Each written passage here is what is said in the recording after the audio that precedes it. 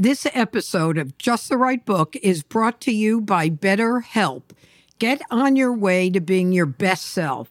Give online therapy a try at betterhelp.com/writebook. We are living in stressful times, and the hustle and bustle of the holidays can make it even more stressful. If you're considering starting therapy, try BetterHelp. It's entirely online and designed to be flexible and convenient. You just fill out a brief questionnaire and get matched with the best for you licensed therapist. Now is the time to give yourself what you need with BetterHelp. Visit betterhelp.com/writebook today and get 10% off your first month. That's BetterHelp, HELP.com/writebook. This is Roxanne Cody. Thanks for listening. And now back to Just the Right Book.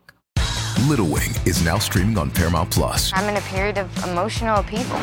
Is that all the I don't care crap? A little adventure. Where are you going? I'm gonna steal a bird from the Russian pigeon mafia. Let's do it. Goes a long way. Starring Brooklyn Prince with Kelly Riley and Brian Cox. Life can hurt, but life is sweet. Little Wing, rated PG-13, may be inappropriate for children under 13. Now streaming exclusively on Paramount Plus. This is Just the Right Book, and I'm Roxanne Cody of RJ Julia Booksellers. Each week, I hope to bring to you the stories behind the books, talking with some of the very best contemporary nonfiction authors, books that are timeless and charming, provocative, and of the moment. The conversations you want to hear about the books you need to read. How do our children get to know us? What can we offer them to navigate their way in the world?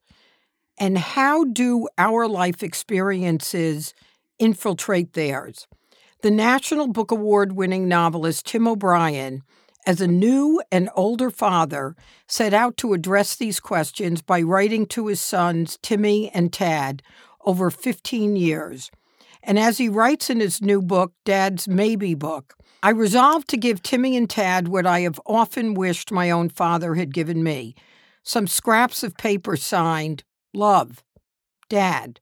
Maybe also a word of counsel. My father had always been a mystery to me, and he remains a mystery. And with this in mind, I wanted to offer Timmy and Tad a few scattered glimpses of their own dad, a man they might never really encounter. My audience, if there would ever be an audience, was two little boys and no one else. Tim, welcome to Just the Right Book. Thank you so much for having me. So your two little boys are now young men. Yes. They're teenagers. Yes. So how did the process of writing this book impact how you were raising them? Or as you were raising them, I mean, it's been 15 years. How did that inform your writing? Well, in numerous ways. The main way was that I stopped writing for something on the order of 10 years. I haven't published a book since 2002, which is almost 20 years, because I had decided that what was paramount was to be a good dad, and I had to be present. To be a good dad, you have to be there. And I resolved that I would stop writing.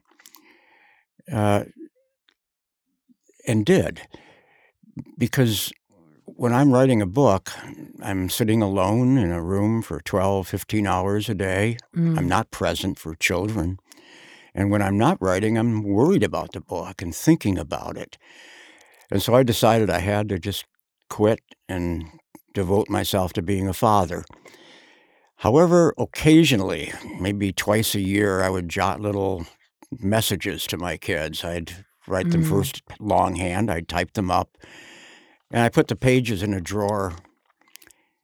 And one day, when he was 8 or 9 years old, one of my sons saw the pages and said, "Is this a book?" And I said, "I don't know, maybe."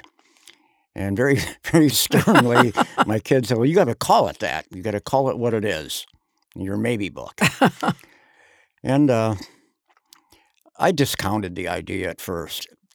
But the more I thought about it, I realized that all of our lives we're all writing maybe books. Maybe tomorrow, maybe not. Maybe my dreams will come true. Maybe they won't. Maybe Yeah. I'll change my dreams. There's a contingency to life that I've felt since my years in Vietnam, my time in Vietnam, where every step was a maybe. Maybe I'll live and maybe I won't with every step. Maybe a landmine will blow me up, maybe not. And this idea of maybiness infuses my new book in big ways. I talk to my children about absolutism, for example, that you don't have to say no doubt or I'm sure. You can say maybe. Maybe. It's not a crime. It's not evil. It's not immoral. And there's a little humility in the word maybe. I believe things. Absolutism can kill people, and it does. And I've been trying to teach my children the most important lesson that I've learned over 73 years is to have a little humility, that I'm as wrong, and I'm wrong as often as I'm right about things. We all are. And we change our minds. Yeah, we all are. So that's an answer to your question, that it began as a few little love letters to my children and slowly evolved into a real book. One of the things I thought about before we get back to the boys, so you have homeschool as some of the chapters, and you've got a bunch of wise advice to your kids. So one is your homeschool on writing. And one of the things that you write there is, when writing fiction, do not be afraid to lie. For a fiction writer, lying is a necessary, noble, and sublime virtue. Middlemarch is a sublime lie. War and Peace is a noble and necessary lie. And as Pablo Picasso put it bluntly and clearly, art is a lie that makes us realize truth. So when I think about your book, The Things They Carried, which I assume millions of people have read. It's still on school lists. It's still the book that everybody considers one of the most important books on Vietnam that have been written. That was fiction. And here you're writing nonfiction. Yes. And although it's a love letter to your children, it's also a memoir. It is. And as you were writing this, did you go back to think about how you were writing the fiction books? Was it a different mindset you had to get into to let go of the art, the lie, and provide nonfiction? You're relying on your memory, and maybe your memory, and you talk about that in the book, isn't even necessarily accurate. But how was that shift for you?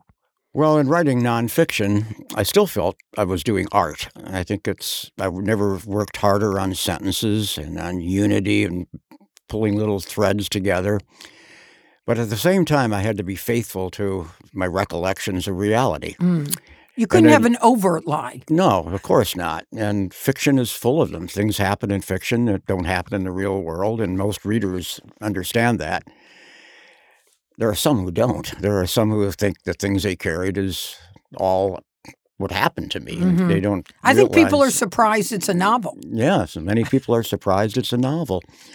For me, the process of writing is pretty much identical from fiction to nonfiction. Making sentences is hard work for this guy. Maybe not for John Updike, who, can rattle off like 5 similes in a single sentence, or could. For me, it's laborious. Many hours of struggling over a single sentence. I feel happy if I've finished a paragraph over a couple of days. I have to feel that something in each sentence, to me at least, feels fresh. I haven't read it before or stolen it out of, some other book. It's got to feel that's new to the world. And that's as true in nonfiction as in fiction.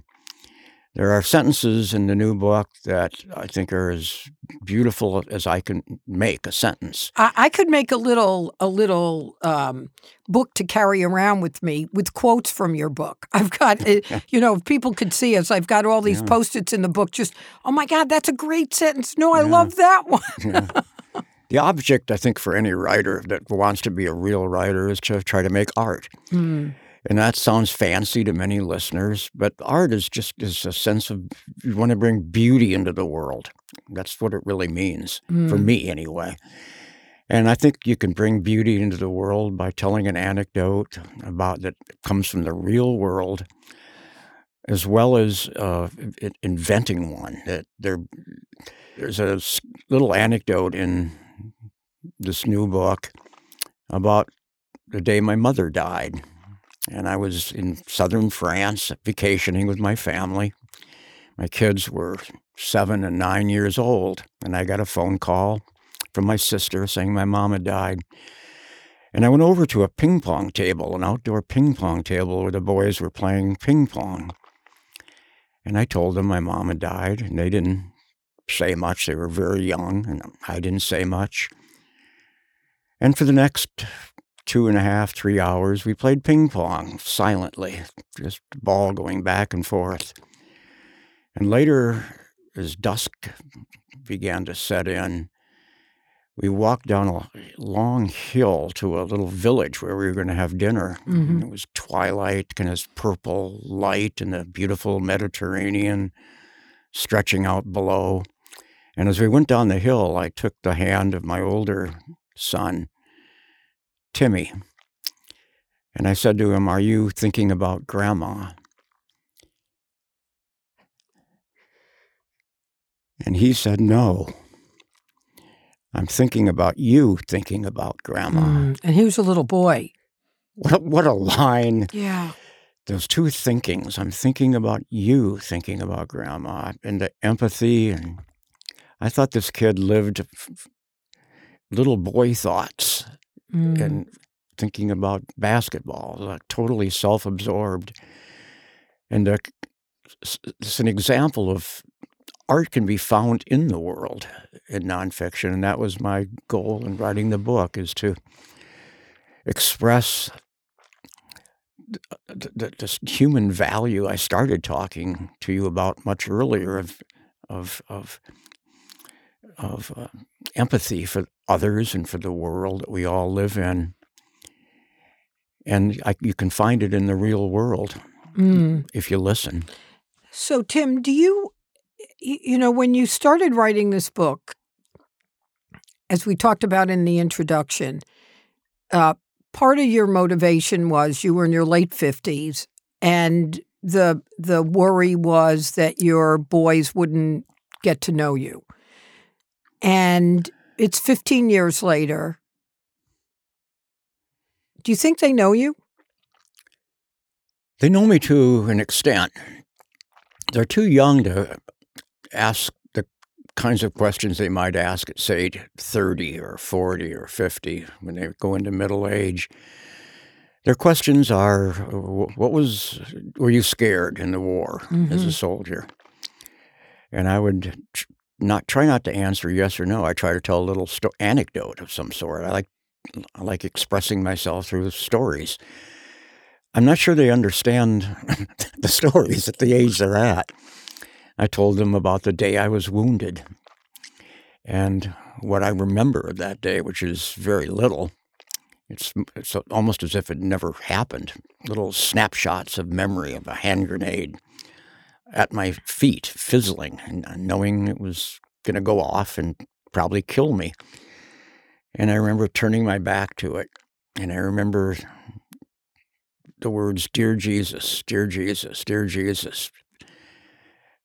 But I don't think I was uttering the words.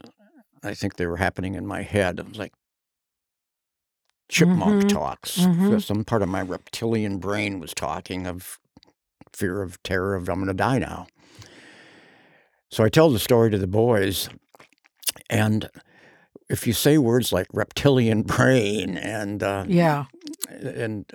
what's a hand grenade, And what do you mean by fizzling? And words like that they don't quite grasp. They know me to an extent. So to the best of my knowledge, they've never read any of my books. Including this one? Including this one. It's lying beside the bed of my younger kid. Do you think he 14, takes a peek? But I don't think he's opened it. He knows he's in it. He's heard me read from it. And he's only heard me read funny chapters. I don't read sad ones for him. And they love people laughing in the audience, and they lead the laughter. They like that, but it's a transient liking. Now, that was fun, Dad. Let's go do something else now. Yeah. So, because you talk in the book about writing is about subtracting. And I was thinking as you were writing about the boys, how did you decide what to leave out? How did you think about how they might feel about what you were saying? There were a couple of funny stories, which I'd love for us to get to, but in general, you're sharing information about who they were, who they are. What did you subtract? I suppressed anything that I thought they might be embarrassed by, humiliated, uncomfortable, and anything they might be uncomfortable with.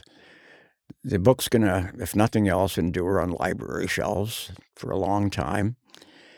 And as they go into middle age, long after I'm gone, I don't want them to be burdened by stories that might embarrass them. That I came up on the edge of it in one part of the book where I talked about the older boy being cut from his basketball team as a freshman in high school. He had lived for basketball. He practiced it constantly. He loved basketball. And one day, the coaches cut him from the team. But not just that, he was cut from his friends, all the people he used to hang out with. The team. He was mortified and embarrassed by it. And he began shutting his door every night. And I'd ask him, "Are you okay?" And he'd say, I'm fine. But he didn't mean it. He went silent. And it changed him in some ways permanently. He still keeps that kind of door closed. He did not stop playing basketball. He kept at it. He find any way he could do it, but not for the team. Didn't he make another team, though? He did. Yeah. He made an AAU basketball team. I live in Texas. It's a big sports state, and there are these clubs that play basketball. And he's gotten better and better, and I think now he could make his team. But in fact, right before starting this book tour I'm on, I asked him, it's getting to be that season. Are you going to try out? And he said, no. And I said, do you think you'd make the team? And he said, I think I would. And I said, well, why aren't you going to try out? And he said, it's just putting an orange ball inside a hoop. He said, it's not that. And he said it would interrupt my. And do you think he meant it? Do you think he feels that? I do. I think he meant it. He takes great pride. He's a terrific student. And he's extremely bright. He takes academics. Was he the one who did the hula hoop or the unicycle? He was the unicycle, right. The kids couldn't be more different. The older boy, Timmy, the basketball kid, is earnest and quiet and lives inside his head. The other boy will do anything and say anything to anybody. He's just a real little rascal. They're very different personalities. And you know, when I think about, I came from a family of 6. Wow. And so I think about how different the 6 of us are. Are you being the same kind of father to each of them? Because they're different kids. They're as you just said, they're turning out differently. How do you think about that as you're raising them? What a great question. I mean, I think I am a different person, surprisingly enough, that in the way with the younger, rascally, laughing, funny-faced boy, I'm more jokey with him. And with Timmy, who's an earnest, quiet boy, I'm more soft-spoken and become more earnest myself. I love both boys so much, and I feel like I have to reach halfway to them, sort of be what a little bit of who they are. A little bit who they are, right? A little bit. So I do take on little differences of tone in my voice, and even the things I talk about with the two boys are quite different. There's a difference in age. The 2 years, when the difference between 16 and 14 is quite a bit, I've learned. It's Timmy's more mature, knows a lot more about the world, history and calculus and all the things Tad is approaching. He knows and so you have to take into account their knowledge of the world and how you talk to them. Of course. You talk about not wanting to humiliate your kids, and one of the things that was very striking in reading the book is how you were wanting to both channel your father and keep your father at a remove. And as we talked about at the very beginning, he was a mystery to you, yet you loved him, you idolized him, and yet he ended up being a very complicated man who ended up humiliating you. As you were writing this, did you start to think of your father differently? And how did you talk to the boys about your father? And maybe even add to that, tell us about your father. Well, I've carried the burden of my dad with me for 73 years. That's how old I am. I loved him, idolized him. Other people loved him. My friends wished he were their father. He was charming, sang, right? Yeah, he's clever with language, good reader, a fun man to be around. But my friends didn't have to live in the house with him as he became an alcoholic, which was when I was very young when it started. Yeah, he was twice institutionalized for long periods. The treatment never took. He just kept drinking until he became an old man in his 90s. Things were so tense in our house with late night, 2 a.m. arguments with my mom, bitter, angry, vicious arguments, like beating each other up with language. The word divorce I learned when I was 7. The word bitch I learned when I was like 8. Words like that. I was afraid of my dad. When he got drunk, he felt like I was afraid he'd kill me. As a little boy, I remember rigging up an alarm system in my bedroom, 2 little bells I had hung on a piece of string attached to the door. I remember taking the sharpest knives out of the kitchen drawer and hiding them in my bedroom. When he was sober, he was a great human being. He was intelligent, articulate, loving, and that's all the things you want in a human being, but he wasn't sober much. So when I carry this through a career as a writer, my dad has found his way into the crevices of my books, not by name, but found his way in. And this was an opportunity, doing nonfiction, for me to confront my own history. I became a writer really to please my father, I think. That was my main. He wanted to be a writer and never did it. Ended up in a small town selling life insurance, which he hated. And I felt that maybe by doing it, I'd make some of his dreams come true.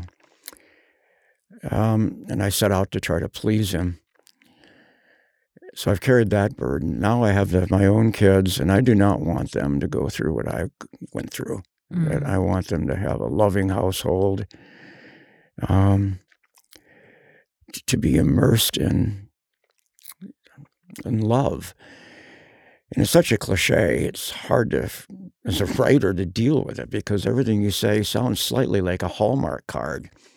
That was my main fear in writing the book. But this is where cliches come from, Tim. Yeah, right? Because they're so true. It's really, we dismiss them, but said. In reality, I know. They're helpful. That's absolutely right. This episode of Just the Right Book is brought to you by BetterHelp. Get on your way to being your best self. Give online therapy a try at betterhelp.com/writebook. We are living in stressful times, and the hustle and bustle of the holidays can make it even more stressful. If you're considering starting therapy, try BetterHelp. It's entirely online and designed to be flexible and convenient. You just fill out a brief questionnaire and get matched with the best for you licensed therapist. Now is the time to give yourself what you need with BetterHelp. Visit BetterHelp.com/writebook today and get 10% off your first month. That's BetterHelp, HELP.com/writebook. This is Roxanne Cody. Thanks for listening. And now back to Just the Right Book. Hey, it's Kaylee Cuoco for Priceline. Ready to go to your happy place for a happy price? Well, why didn't you say so? Just download the Priceline app right now and save up to 60% on hotels. So whether it's Cousin Kevin's Kazoo Concert in Kansas City, go Kevin, or Becky's Bachelorette Bash in Bermuda, you never have to miss a trip ever again. So download the Priceline app today. Your savings are waiting. Go to your happy place for a happy price. Go to your happy price, Priceline. And Tim, when you talked about your dad, there were two scenes that were very striking that I'd like you to share with our listeners. One is you were down in Nassau with your family, and your dad had worked at the Royal Victorian Hotel down there, and you describe that time as the only untarnished joy he ever had. Describe for us what went on there for him. Well, it was the only untarnished joy he ever expressed to me. He may have had others, but it's the one that... Unknown to you. Known to me. He was a young man living on an exotic and beautiful island, surrounded by beautiful people, friendly, running a hotel with celebrities coming through. The Royal Victoria was the hotel. It was the Grand Hotel of the Caribbean. And, the Duke of Windsor would come through and people like that. And my dad would host them and so on. Yeah, I think it's where he began drinking. In fact, I don't think so. I'm almost certain that that's where he began drinking. It's kind of a host of all these people coming through the hotel. So while we were on vacation in Nassau, we decided to find the Royal Victoria. It turned out it had been burned down years before. We did find a small plaque that here once stood, the Royal Victoria. And we visited this, what was now a parking lot. But in that parking lot, in my head, are all these images of my dad on a tropical night with a highball in his hand and a pretty girl on his arm, walking through the gardens. Meanwhile, as I'm thinking these nostalgic thoughts, my two sons were dressed in Batman and Robin costumes, flapping their capes at strangers passing by. So I'm dealing with my own memories, but I'm also dealing with these little boys who think they're Batman. They were 6 and 4 years old, very young at the time. And there was a nice convergence that seemed to me worth a short little chapter that's partly funny, and partly the costumes that they used to wear reminded me of the costumes I've worn through my life. That you're looking at one right now, baseball cap, blue jeans. But I once wore a uniform, and that was my costume when I was in Vietnam. And I've dressed up in an Armani suit and come to New York and gone to Carnegie Hall and hung out with the rich and famous and pretended I was one of them, even though, of course, I'm not. I was in I had a small role in The Notebook where I sat at a table with Ryan Gosling and Rachel McAdams for a scene and pretended that I was that's a who movie you were. star. Yeah. You were for a bit. For 1 millisecond. And I'm a magician, and I put on a top hat and done that and pretended I was making miracles. I think we all do. By what you put on your body, you sort of behave that way. And it's as much true of I think all of us as it is of two little boys pretending they're Batman and Robin. So in those few sentences that you just said, it reminds me of three things that I want to get to.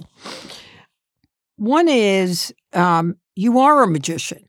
Mm-hmm. And there's a lot of magic that was going on in your house. There were like big, Right. plays, but Right. they were about magic. And you talk about Timmy and Tad. If you read this years from now, I want you to understand that my subject here is not magic, nor is it storytelling. My subject is our longing for miracles, the human journey, unknown, and all that is unknowable, the unknown moment from now, the unknown yawn of eternity. Mm-hmm. Is that what got you started doing magic? It was.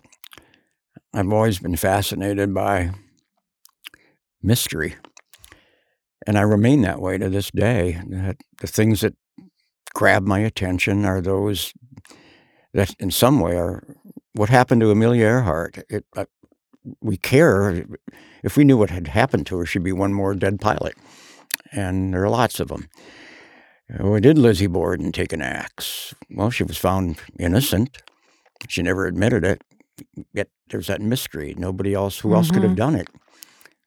And on a plot level, that stuff fascinates me. But more importantly, I'm a mystery to myself. I don't know why I do the things I do. I can offer little explanation, but none of them really satisfy me. And I think, do you feel like you need to get an answer? I think we search for them but never find them. Mm-hmm. There's that they tempt us into the future. Tomorrow's a mystery. I got pickpocketed today, as I mentioned to you earlier, and I don't know how I'm going to get through tomorrow without ID, without money, I was lent some money, thank goodness, but I feel like a man who is now without an identity. Well, when I flew into New York yesterday, I was a different person. I wasn't feeling this sort of naked feeling I have now of a man. I don't know how to get through each day without all that identification stuff that we all sort of take for granted. And I think in different ways that's true for everybody, that tomorrow is a mystery, and tomorrow tempts us. It makes us keep turning the pages of our own lives to discover what the mystery of what tomorrow may bring. And that brought me to love my hobby of magic, that it's about mystery. Mm-hmm. But it's also about artifice. A lot of it about artifice. It's all artifice. Right? There's not really magic. No, there's not. Well, there could be. There's not really magic. It's And a lot did your like boys want to know what was really behind the magic, or at what point did they want to not have you? Well, they were around me so much that they learned the secrets. They'd stand behind me. Yeah. They'd see how things were. Does that make them cynical? It made them not want to see the trick again once they know how it Yeah. is. That's what I meant by once you know that once the world feels explicable, it sort of becomes all kind of ho-hum, oh, that's why that happened. We've put on long, elaborate 2-hour magic shows every couple of years in our house with dancing and music. They're really elaborate. There's a plot that runs through the show. And your wife, Meredith, went along with Meredith this. is part of it. Some friends, are part of it. We practiced for 8 months. 8 months? Very serious. It's hard. And the idea is to cast a spell in the same way that in a book, one tries to cast a spell. A reader knows when you're reading Huckleberry Finn, it's not happening. But as you fall into a book at 2 a.m. and you love the book and you're reading along, it feels as if it's like real enough. Like a dream. And when magic is done well, it feels the same way. It doesn't feel like tricks.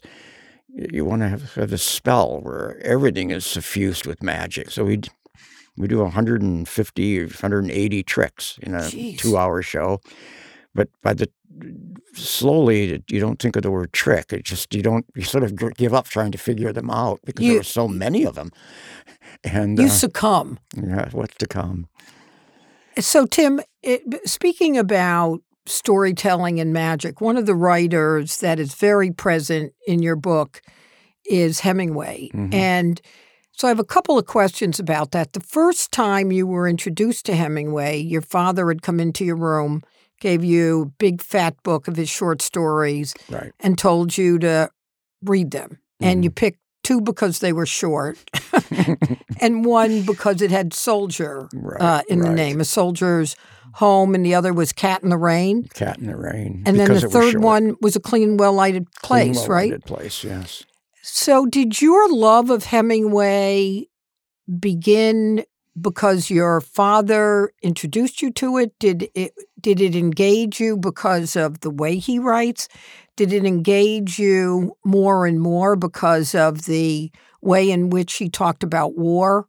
What attracts you the most to Hemingway? Well, at first I was not engaged. I was You just did what he asked you to do. I did what he said to do. I didn't have a thing to say about any of the stories.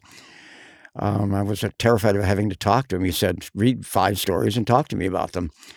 And I did. I read them, but he vanished. He went drinking, and I never had to talk to him. But I waited for him, and I was just terrified. I had nothing to say. I was bewildered by all the stories. And so my first encounter as a young man was a mixture of fear of I have nothing to say to my dad. But Hemingway stuck with me because of that memory of reading those stories and how afraid I was of having to say anything meaningful about them. And later on in my life, I read more of his short stories. I don't have a love affair with Ernest Hemingway. I chose Hemingway because to my kids, he'd be accessible. His diction is accessible. It's not like reading James Joyce. It's Midwestern diction and no fancy long words. Yeah. And so I began, as I wrote this new book, it began having my kids, I'd feed them stories of Hemingway the way my dad had. And without disappearing on my kids, I would talk to them about it. Their take on Hemingway was just so amazing. Hemingway would have laughed. There's a story of his called The Killers about a boxer who either throws a fight or doesn't throw a fight in Chicago. He's supposed a gambler. And the gambler is angry and sends 2 thugs to kill him, the boxer. And I asked, the boxer says, I'm tired of running. I'm just going to lie here and let them kill me. And I asked Timmy about, what did you think about this boxer saying, come kill me? And Timmy said, I wasn't thinking about that. And I said, what were you thinking about? And Timmy said, well, don't boxers get hit in the head? And I said, yes. And he said, don't they hit other people in the head? I said, yeah. He said, I was thinking, but why does anybody want to be a boxer? It had nothing to do with Hemingway's story. But isn't that the great thing about stories, right? Everybody's reading the same words and hearing something else. Absolutely. Absolutely. In my life, so many times I've had people. There was a Marine, or a young man who became a Marine, and a reading I gave in Chicago of a story that made me cry as I was reading. It's about killing somebody, based on an incident in my life. And he came up to me afterward and said, boy, thank you for being so honest. I could tell that was hard to do. And I could see the tears on your face. And I said, well, thank you for saying that. And then he turned and began to go away. And he's turned back and said, by the way, I've been thinking about joining the Marines. And now after hearing you, I know I'm going to join. Which is precisely the reverse. The reverse. Of what I was trying to communicate, how nasty war is and how it stays in your heart forever. It never goes away. The guilt and the tremors at night. And the last line of that is, one man's torment, my torment, is another man's imperative. Books and authors kind of brush up against readers, but they don't interlock. There's a brushing up thing, and what you might take from a book might be completely the opposite of what I might take from a book.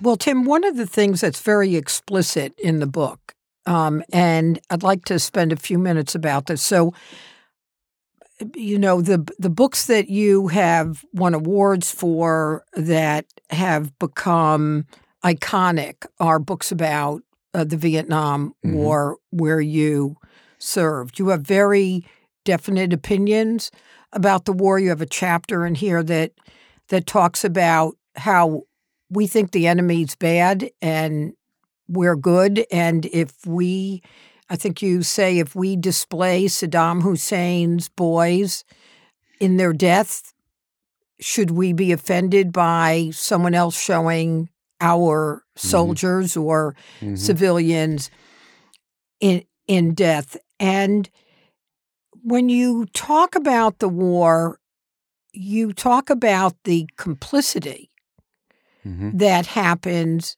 out of a sense of obligation. And you talk about your war buddies not wanting to think about the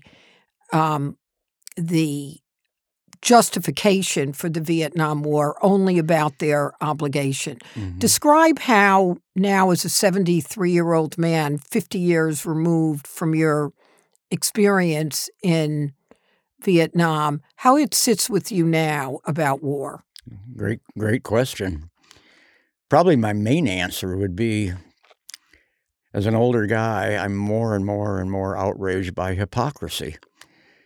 Saying one thing and doing another. So if someone stands up at a PTA meeting or a Kiwanis Club meeting and utters bellicose rhetoric, let's go kill people, let's go to war, and that person doesn't himself or herself do it, it means they're only supporting the war to the extent they want other people to kill and die. And so I say, go. That there's a hypocritical thing that happens when I'm watching television and I see on the Fox channel, I see somebody uttering belligerent rhetoric, and they're sitting in a safe TV studio, far away, in their bow tie, and this is not a political issue in any way, or unless everything is politics. Maybe it is, but it offends me as a former soldier, and it offends me as a citizen of our country that people want to send other people's kids off to die and to kill and tuck their own kids away at Iowa State or Stanford. And I find that offensive. Well, Tim, one of the things that I forgot, so I'm 3 years younger than you are. So my husband, and we were dating then in college, was part of the first lottery. But your getting drafted was a draft board. Right. And talk about sending somebody else. I hadn't realized how subjective the draft board deciding you'll go but my kid won't, or my friend's kid, or did that enrage you right from the get-go, or is that upon reflection? Another great question. Most people aren't aware that before the lottery was established, there was people who went to Vietnam were drafted by their hometown draft boards, a grocer or banker, or people they would choose in the community. 8 or 9 people would sit on a board and look around a town of 9,000 people like mine was, and they'd choose that boy is going to go and that boy's not. That boy's going to go, and that boy's not. That arbitrary. It felt, why me? I mean, there are plenty of people a lot more athletic than I am, and bigger and stronger, more inclined to, do Army kinds of things. I don't know why I was drafted. I have no idea. What I do feel... Do you think it had something to do with your dad? It felt personal. Yeah, I think it had something to do. He was a town drunk, and I think that had something to do with it. Like they decided this would be good for you. Might be. They might think that. They might have thought. How arrogant. I don't know what went on there in their minds, but I did feel, and continue to feel, I took it personally. And if the lottery had chosen me, just a number, there's nothing to take personally. It's just fate. That's the way it was. It was. And you get angry at a place that the people in my hometown, they didn't know the first thing about the history of Vietnam, French colonialism, Bao Dai, they wouldn't know from the Man in the Moon. Mm-hmm. They couldn't spell Hanoi unless you spotted them all the vowels and consonants, and even then they couldn't put them in the right order. They didn't care to know about it. Stop communism, and that was it. And there was a kind of know-nothing arrogance to it all. That bothered me then. It bothers me today. That I can love my country and still find fault with it in the same way that I can love my children. But I don't have to love everything they do. Mm-hmm. And I don't. But for somehow the tubas keep playing and the 4th of July rhetoric keeps coming out. So, Tim, you talk about changing the language we use to describe war. You have a section. Yeah, I say let's get rid of the word war and substitute the words killing people, including children. So every time the word war pops up, we say instead, I'm in favor of killing people, including children. That's a lot harder to say than I'm in favor of this war. It's easy to say I'm in favor of this war in the Middle East. Because it feels abstract. It's not you. Doesn't contain any nastiness. Right. It's a euphemism. It's banal, abstract, and almost a meaningless word. But if you were to say before your PTA, I'm in favor of killing people, including children, and you had to use those words, well, my proposal is obviously tongue-in-cheek. That'll never happen. I mean, the word war is there, and it's going to stay there. But it's to make us to hope that it at least slightly makes readers aware of what's behind the words of War. bellicosity in the word war. And Tim, what, if any, circumstances do you think justify war? Well, I think imminent, wolf at the door, existential threat. If someone were to come into my house with a gun and threaten my children, it would justify my doing whatever I could physically do to stop it, including killing. But it does take in-your-face existential threat. The wolf is at the door, and it's not 90% or 60%. Oh, I think this is. It has to be a threat to existence. But instead, we go to war for reasons like in Vietnam, stopping the dominoes from falling. Dominoes aren't a living thing. It doesn't have any existence. And it meant that Southeast Asia would go communist if we didn't go over there. Well, we lost the war, the worst possible outcome, and the dominoes did not fall. If they fell the other way, toward fascism, Burma, what was once Burma, Malaysia, Thailand.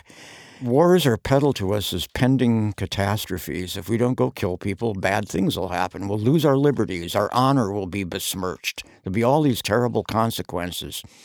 Ho Chi Minh will race through the streets of Seattle.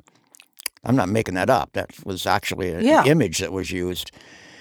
Well, we lost the war, and who wakes up saying, oh, dear God, my honor was besmirched. We lost in Vietnam. I don't wake up that way, and I'm a veteran.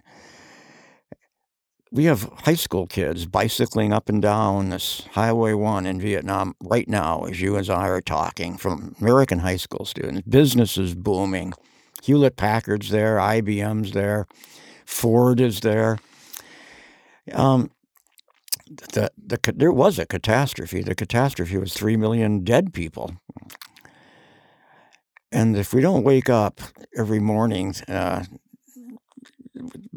crying because we lost the war, why fight all the dead people?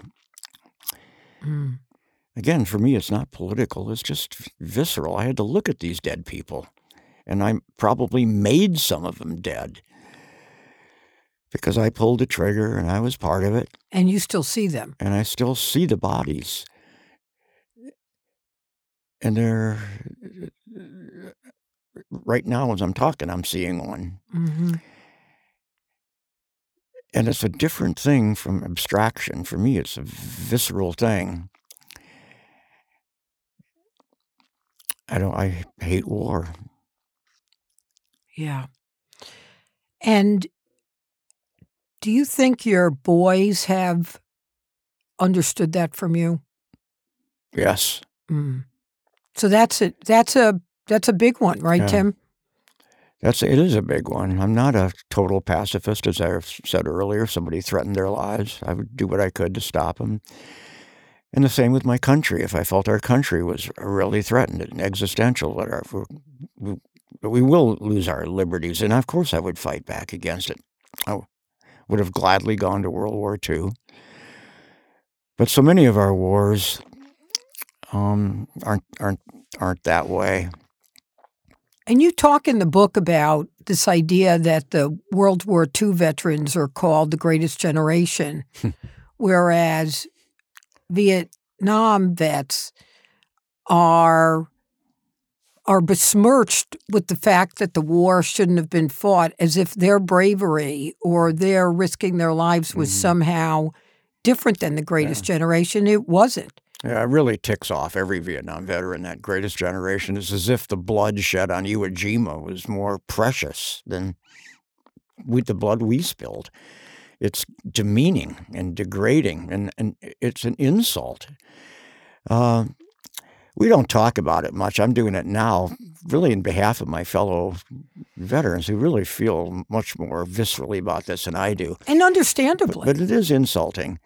They're the greatest generation, and you're 60,000 dead people. They weren't the greatest. They were the second greatest or third or fourth. And so, yeah, that phrase bothers a lot of people who served in Vietnam, and probably bothers people coming home from Iraq and Afghanistan today. Yeah. To think, well, why aren't we the greatest? So, Tim, let me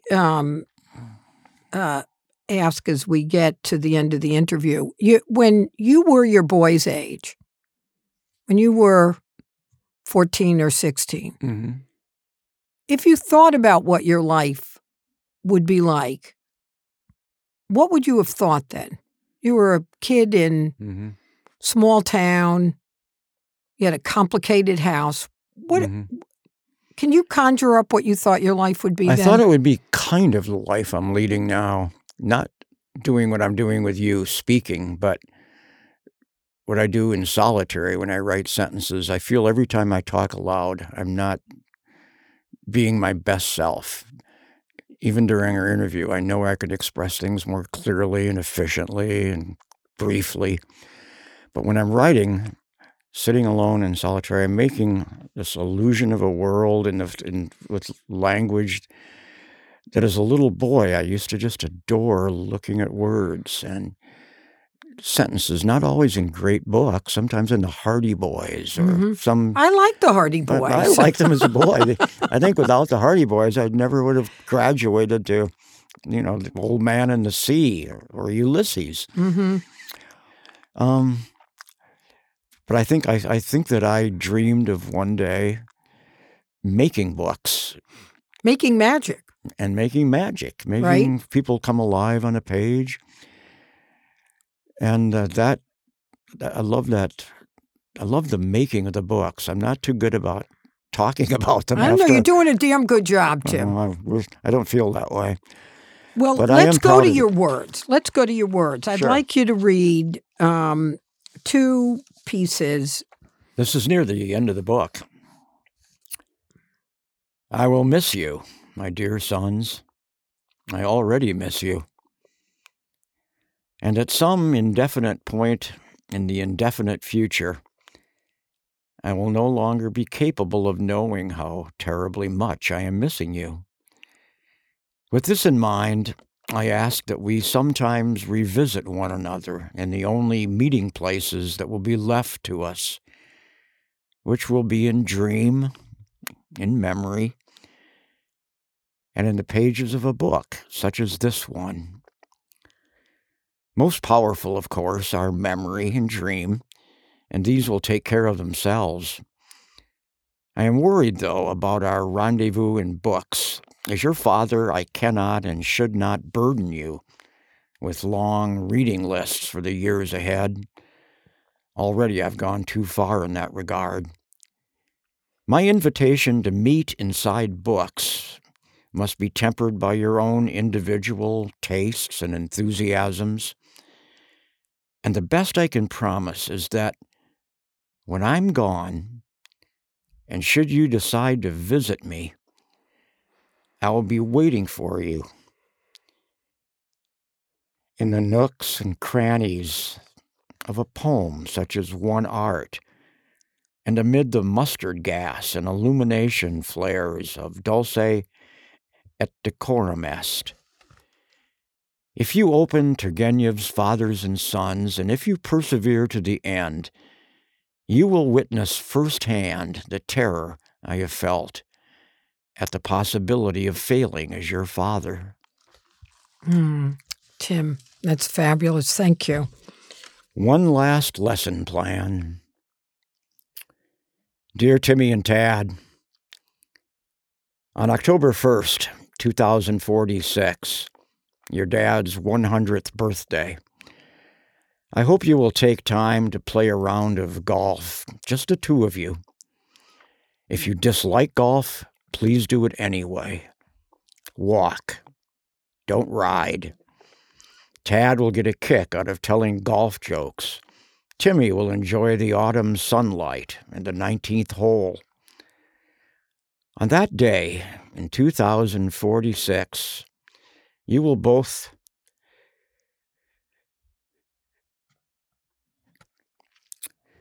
be in your middle age, graying at the temples, doing God knows what with your lives. But I am confident you will have become the good men that your youth now promises. Tad,